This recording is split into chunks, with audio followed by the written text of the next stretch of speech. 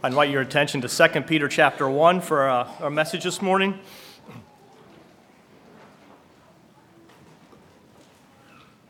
2 Peter chapter 1, just take a second or two just to glance over real quickly the first 11 verses.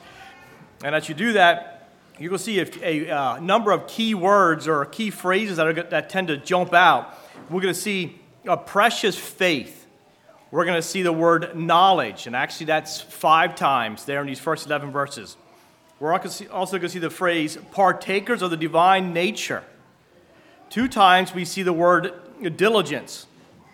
Get down to verse 5, we see the phrase add to your faith. We see make your calling and election sure. Verse 10, we see never fall. And verse 11, everlasting kingdom. Let's read the first 11 verses, 2 Peter chapter 1. Simon Peter, a servant and an apostle of Jesus Christ, to them that have obtained like precious faith, with us to the righteousness of God and our Savior Jesus Christ. Grace and peace be multiplied unto you through the knowledge of God and of Jesus our Lord, according that his divine power has given unto us all things that pertain unto life and godliness, through the knowledge of him that has called us to glory and virtue, whereby are given unto us exceeding great and precious promises, that by these ye might be partakers of the divine nature, having escaped the corruption that is in the world through lust. And beside all this, give diligence. Giving all diligence, add to your faith virtue, and to virtue knowledge, and to knowledge temperance, and to temperance patience, and to patience godliness, and to godliness brotherly kindness, and to brotherly kindness charity. For if these things be in you and abound, they make that you shall neither be barren nor unfruitful in the knowledge of our Lord Jesus Christ. But he that lacketh these things is blind, and cannot see afar off, and has forgotten that he was purged from his old sins. Wherefore the rather, brethren, give diligence, make your calling and election sure, for if you do these things, ye shall never fall. For so an entrance shall be ministered unto you abundantly into the everlasting kingdom of our Lord and Savior, Jesus Christ. There's a lot in there. We're going to try to dig away at some of this here this morning. First and 2 Peter are letters that were written to the Christian believers in Asia Minor. And the first chapter here in 2 Peter deals with the blessings of salvation. And also a reminder that God's word is a sure guide by which Christians are to order their lives by day. And when we carefully follow the directions that are given here in the first number of verses, we see a promise in verse 10. And that is a promise that we can stand upon. And that promise is that if we do these things, we shall never fall. And if you look at these first 11 verses, there's a lot of different directions you can go. On a message here, the title on the top of my Bible says, Making One's Calling and Election Sure, which I plan to touch on. But the message title this morning is Fall Protection, taken from verse 10. If we do these things, we shall never fall. So fall protection is the title. And what we have is a short list of disciplined efforts that need to be evident in our lives if we want to claim that promise we see there in verse 10. Peter gives clear direction here. You need to do this so we can claim that promise. John MacArthur explains it this way. I quote, "The Christian life is not lived to the honor of God without effort. Even though God has poured his divine power into the believer, the Christian is required to make every disciplined effort alongside what God has done." So we look at that and we see, yes, God has blessed us in many ways, but we have a responsibility. We need to do our part. God completed his part. Now we're required to do ours so we can claim that promise of never falling. And I like to look at it similar to a scene on a construction work site. At some job sites, not all, construction workers are required to wear fall protection if they're working at a height that's 6 feet or above. There's a job we're planning to put up. We did, we put a pool building up, and we were told that all the workers at this job site, if the worker is 6 feet or above, they need to wear fall protection. And they clarified that. Step ladders are not going to work. If the man is at 6 feet and above, they need to be in man lift. It was safety first and no exceptions. This tangled mess is a fall protection harness. Stuart, you want to come up here? Now, this is for a man. I had put this on. Stuart, stand over here on this side. I had put this on. It's even too big for me, so let's not laugh at Stuart, but this is what some job sites, this is what they need to wear. Okay, put your arm through there. Good job. Your arm through here. Okay. This here is going to get, I never wore this. And goes through like that. So, okay. And yeah, these straps, you could tighten them up. But come over here a little bit, step over here. Buddy, this thing's big. Here, let me go back a little bit. You need to step up in, put them in here. Yep, step up in through here. I'm sorry. No, that's not right. Take it off. Okay, I do know this. This one here comes around, and this loop goes through here. And that gets fastened there. And this loop goes through here. No, not that one. This one. And that's a belt loop that goes in there like that. And that gets fastened. Like I said, the loops aren't big enough. And,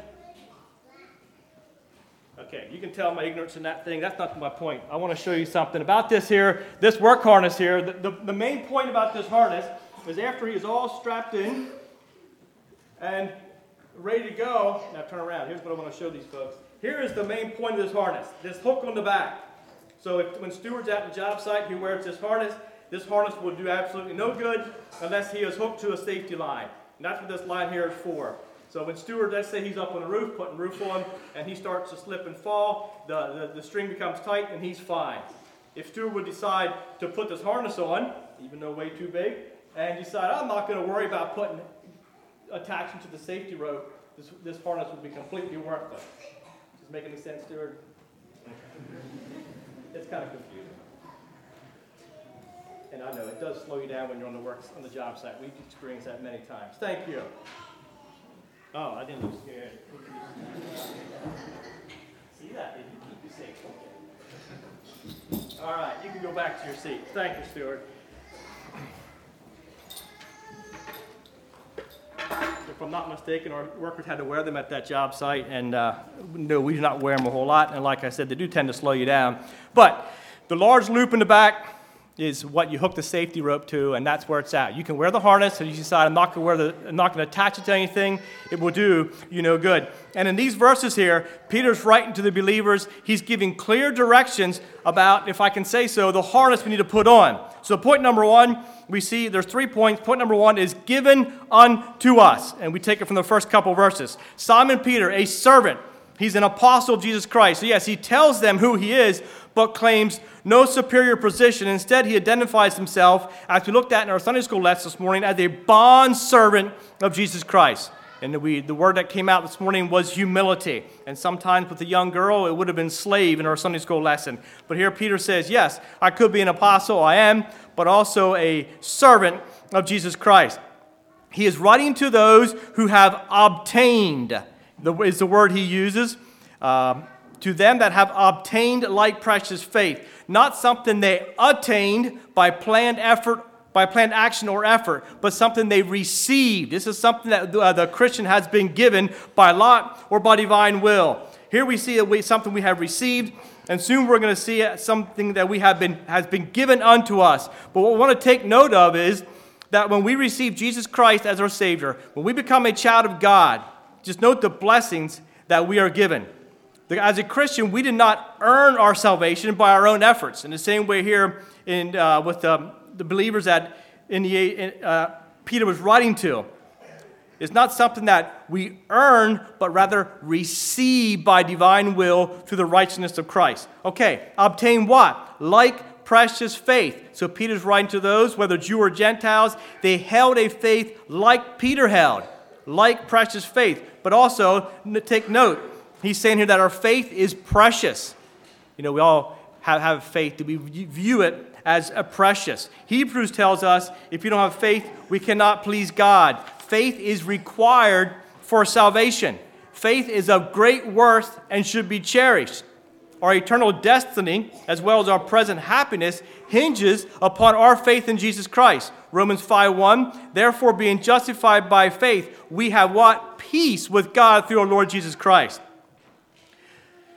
Verse 2, grace and peace be multiplied. This means that the grace and peace of God are to be evident and abundant in our lives. This is what's coming forth from us. How is it possible? It says, through the knowledge of God and of Jesus Christ our Lord. And I think this word knowledge is a key word in this section of verses. Like I said, it's mentioned 5 times. This morning I was reading Proverbs chapter 2, and that talks a lot about knowledge and wisdom. If you have time, read that sometime. But knowledge is recognition, or could be defined as full discernment. So think about it this way. Grace comes to us through understanding, and then we do that understanding. We grow in the knowledge of God and of Jesus our Lord, and so we obtain more grace. Hence, we see the importance of earnest thought and also a diligent study of the Scriptures. Are we digging into the Word of God? Are we learning to understand and know who God is? Those who have learned to know God and His Son have what? Eternal life. And this knowledge comes from one that has fellowship with Christ. John 17:3 says, and this is eternal life, that ye might know thee, the only true God, and Jesus Christ, whom thou hast sent. So this morning we're here as Christians, I trust. Do we know Jesus Christ? Do we have a knowledge and understanding of who He is? When we go and visit someone, we learn more about them. We learn what they are like. And visiting and spending time with people helps us grow in a knowledge of who they are. Young couples, they spend time together. We call that dating. It's a time of learning to know and to understand each other. And so it is with our relationship with Jesus Christ. As we spend time in His Word and in communication with Him, what happens? We grow in our knowledge of Him.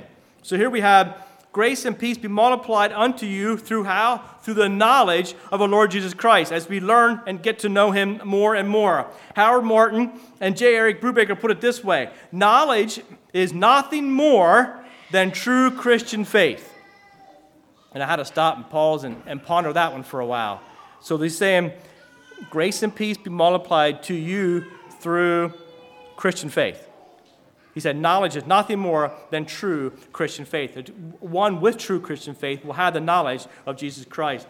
Verse 3, according to divine power has given unto us, here we have given unto us. Divine power has given unto us. And what have we been given?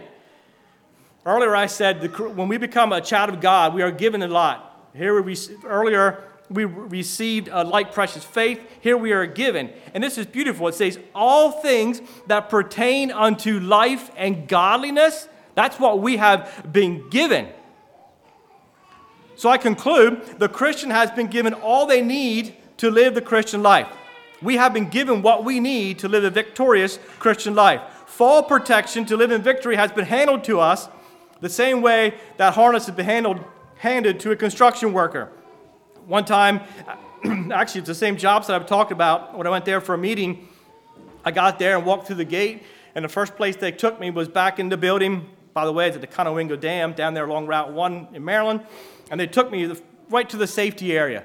And they said, here's some goggles you need to wear, and here's a brand new pair of goggles. Okay, and here's a hard hat you need to wear. Yep, if you want to walk around here, this is what you need to wear. They were handed it to me, and I had to put them on. Safety first. But God has provided through His divine power and given everything that contributes to or that furthers a godly life. So I went to that site. I didn't have a hard hat or goggles, but I was given them. We become a child of God. We need help. And God provides it for us. He gives it to us. Here you are. Here's what you need. Put this on, and you are safe to go. Are we going to put on what God has given us in order to please our almighty supervisor? According to divine power given unto us all things that pertain to life and godliness, through the knowledge of Him that hath called us. Okay, it gets better. The Christians have been called by God's own glory and virtue, by divine perfections put forth in our salvation. So we have been received salvation, received precious faith. We have been given knowledge, and things that pertain to life and godliness. We have been called. Verse 4 has more, whereby are given unto us exceeding great and precious promises. Here we have promises that we can stand upon, both that are great and precious. The Christian has a promise of forgiveness of sins. We have the promise of the atoning work of Christ. We know the fact that Christ resurrected. We have that promise as well. And we also have the hope of eternal life, just to name a few. And these promises are given to the born-again believer. And blessings continue there in verse 4. Now we become partakers or companions of and partners of the divine nature. See, God is providing every provision for our spiritual growth and development. He said, here it is. I'm giving this to you. And to be a partaker of divine nature means to be a participant in the life of God. And that's why I say so many times, we are a blessed people. And here Peter is telling us, look at what God has given you. God has given you so much. This is why we say God is good all the time. Look what he has done for us. That you might be partakers of divine nature. Imagine what God has given and wants us to have. He is providing his children with the proper equipment. So when we get down to verse 10, we see that we will never fall. And we see the end of verse 4, the Christian is given a life. The Christian life is a flight to safety, an escape from the corruption of this world. Having escaped the corruption that is in this world through lust. Corruption is the ruin, destruction, and dissolution. And what's happening is the world is being physically and spiritually destroyed because of the lusts of men. But God has provided an escape route from such evil, a flight to safety, if you will, like the line hooked to the safety harness, and we are pulled into a safe place. Then he says, if that's not enough, verses 1 through 4, he says, and besides all this. So let's take 1 through 4 and put that in our mind in one compartment, if you will. Now, verse 5, besides all this, giving all diligence, add to your faith.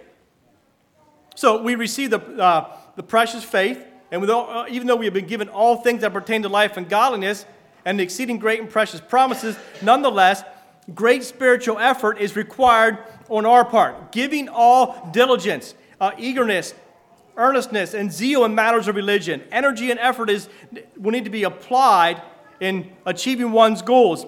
Add to your faith. So we can look at that. We know how to add. And we can look at that as you begin with faith, and then you add these 7 more that are listed here. However, the idea is not that it's added to our faith, but rather that they are supplied through one's faith. When you have faith, that is what will come out. The things that we're going to look at here, need to be evident in the life of one who has faith in Jesus Christ. So every quality is attained as means of producing the next. So you have one, and we continue to grow in that. Look at it this way, that faith is the basis of the Christian life. So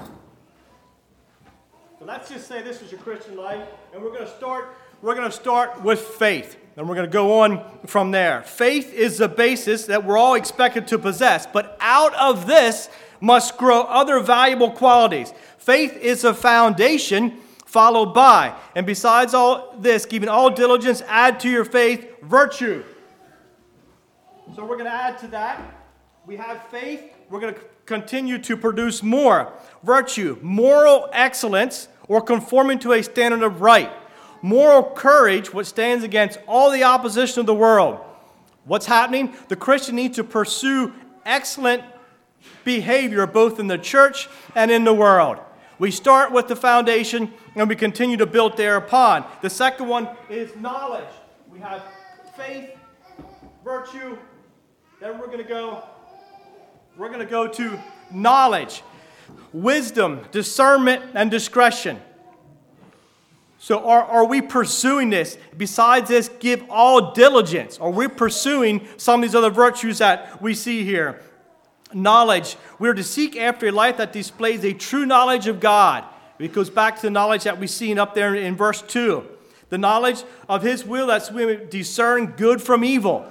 But we start with one and we continue to build thereupon. Next we come, add to your faith virtue, to virtue knowledge, to knowledge temperance.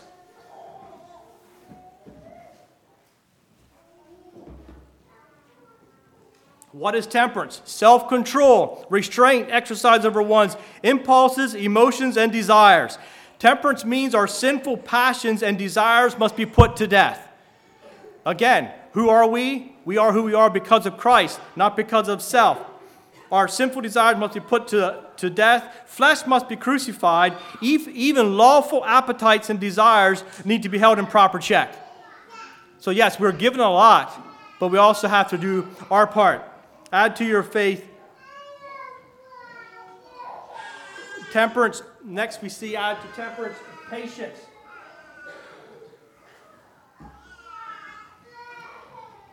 Patience, perseverance, to persist in an enterprise or undertaking in spite of opposition and discouragement. Patience has the ability to keep going and remain true when times get tough. So yes, we can start with the bottom one. We have the faith.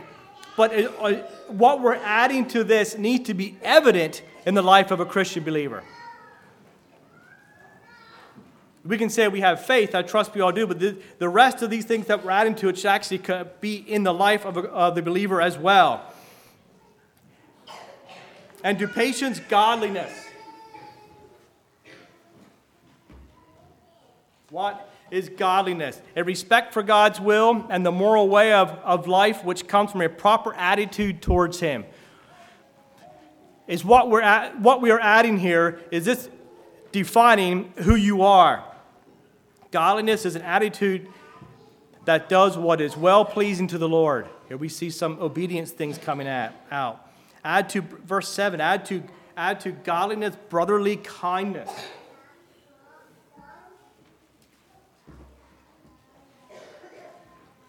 A family affection between believers who are brothers and sisters in Christ. Is this coming forth from our hearts? There needs to be a general kindness between those who share this common like precious faith, as we see back in verse 1. Christians constitute a brotherhood in the Spirit, and we are to regard fellow disciples as children of the same Father. So how can we say we are better than the other if we have the same Father? This is a common thread of love, unity, and concern one for another. It's a spiritual attribute that needs to be clearly evident. Is this coming forth from your life and from mine? And then we see and add to brotherly kindness, charity. Charity, while listed last, definitely not the least of the list, speaks of a goodwill and kindness towards all. It's a love that's more extensive than brotherly kindness. It's a universal love for mankind, even those who may hate and persecute us. And Jesus taught that love is going to be the guiding principle for the Christian. John 13:35, by this shall all men know that ye are my disciples, if ye have love one to another. So we could say we started with faith and ended with love, but they all need to be evident in each one of our lives. We need to be able to put forth, as we go through our daily lives, wherever we may be, this should be evident in each one of our lives. 7 spiritual attributes of Christian character qualities that we need to diligently pursue. Also, clearly seeing grown out of our faith, virtues that are evident as being a partaker of the divine nature. So what does he say? That brings us down to verse 8. For if these things be in you, now he takes the faith and the 7 that he listed there and calls them these things. If these things be in you. So we started with faith as a foundation, expounded from that point to these things, but there's another step. You could be sitting here this morning and I could be standing here saying, yep, I think I got this. These are in me. But he doesn't stop there. If these things be in you and abound, not only evident in your life, but ever increasing qualities, abound. An uncalculating, an unwearied spirit in the practice of Christian graces. This needs to be coming forth from us, flowing out of us each and every day. These listed qualities are within and growing daily, and as a result, we are kept from becoming ineffective Christians. For if these things be in you and abound, continue to grow, they make that you shall neither be barren nor unfruitful in the knowledge of our Lord Jesus Christ. We're not going to become ineffective if we have these within and growing and continuing to abound. Applying these things, and what's going to be the outcome, will be a useful and productive worker in the Lord's kingdom.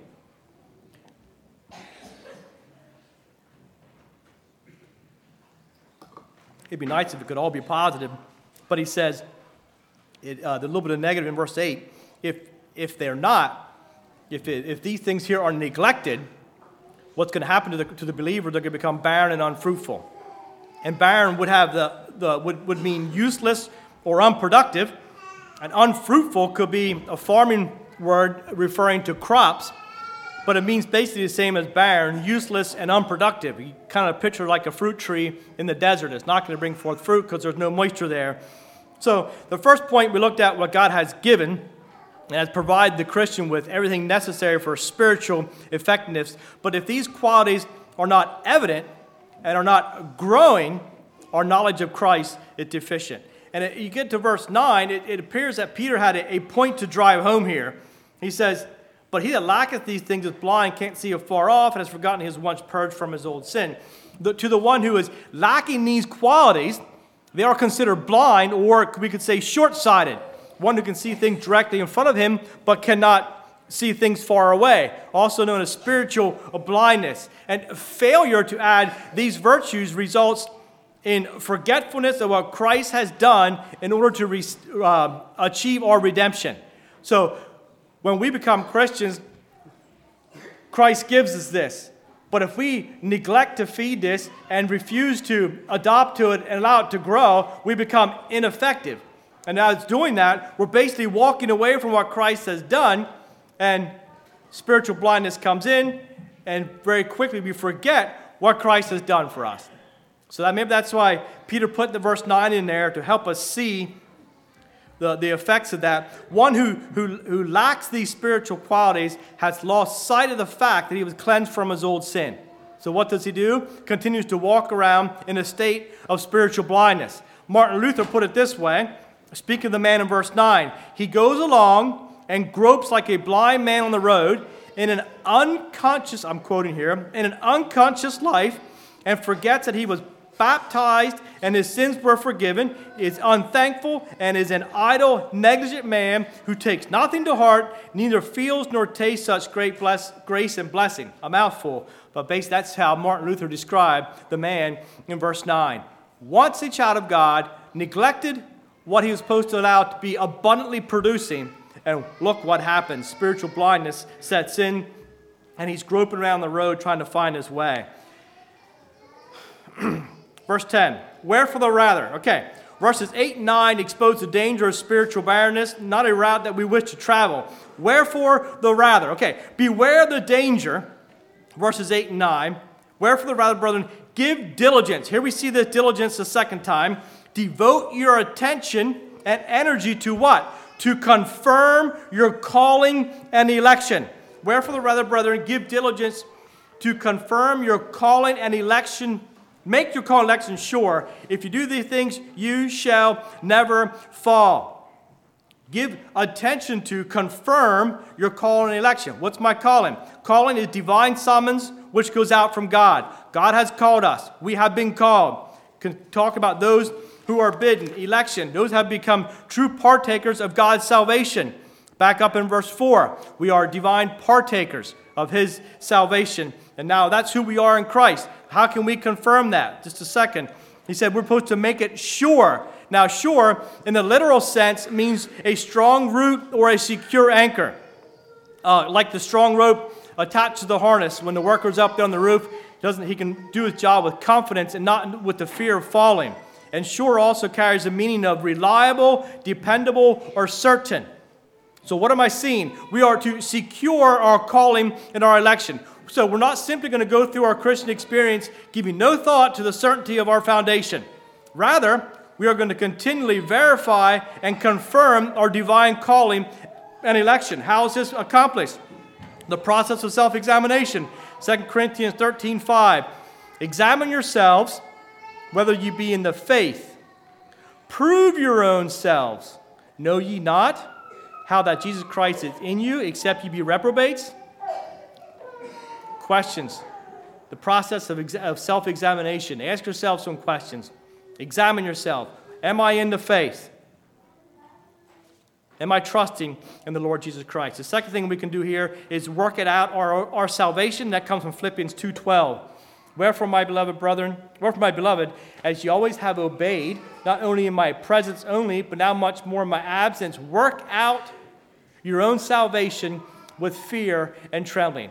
So we can stop there for a minute and go back. Is your faith precious? So we come down to the bottom here. Do you consider your faith precious? Is that something that you take for granted? Well, born and raised in a Christian home, that doesn't give you faith. It comes from your decision and to give your heart to Lord Jesus Christ. Then he moves in. Now, self is out, and our self desires are out, and he's ruling and reigning in our hearts. And from that, because of what Christ has done for us, this is what's going to happen. Once? No, daily. Because it's supposed to abound. Now we got a fountain coming from our faith, and this is what's pouring out daily.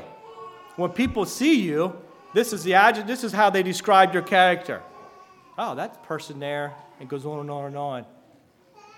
But we're not going to give up on that. We're going to continue to do that and continue to make our calling and the election sure. What we have is the fruit of the Christian faith. Fruit of the Christian faith that is required for salvation. Is this you? So if I would give a construction worker the harness and he puts it on, and then I say, oh, you're all good to go, and leave, then he says, you know what, I'm not going to attach the rope. Lee didn't know what he was talking about. Well, when he begins to fall, it's injury awaits. And back to this job site, there was a guy I hired just to stand there the entire time and to watch my guys, make sure they're doing everything right. Make sure they're all, that's what he did all day long. That's besides the point. God is providing the equipment, and we need to apply it to our lives. And I repeat, abound, grow, give diligence to. And when we do that, the promise we are given is that we will never fall. Neglecting and ignoring God's safety equipment puts us back in verses 8 and 9. But if godly qualities are abounding, if self-examination is taking place, these activities will prevent a person from falling into spiritual uncertainty and uselessness.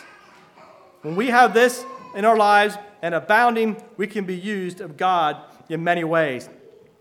But he says in verse 10, for if you do these things, and I believe we're given a choice. I like to picture it this way.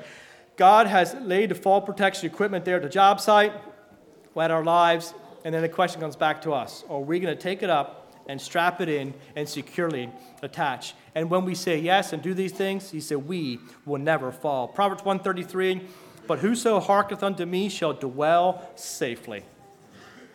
And also say, shall be quiet from the fear of evil. Sometimes we find ourselves in a dangerous situation. Men, like working close to the top of a step ladder or maybe on the top rung, and we know that if we start to fall, we can just reach out and grab something, then reposition the ladder and keep on going. And if you ever worked on a step ladder, it probably has happened. But that's a dangerous mindset on the spiritual side. Because most times when we start to fall, there's nothing to stop us. But when we make our call and election sure, we will never fall. We will not find ourselves looking for something to grab because we're not going to fall, because we're secure in Christ, safely attached to his strong arm. So what is waiting at the end of the day for those who are securely fastened to God's safety harness?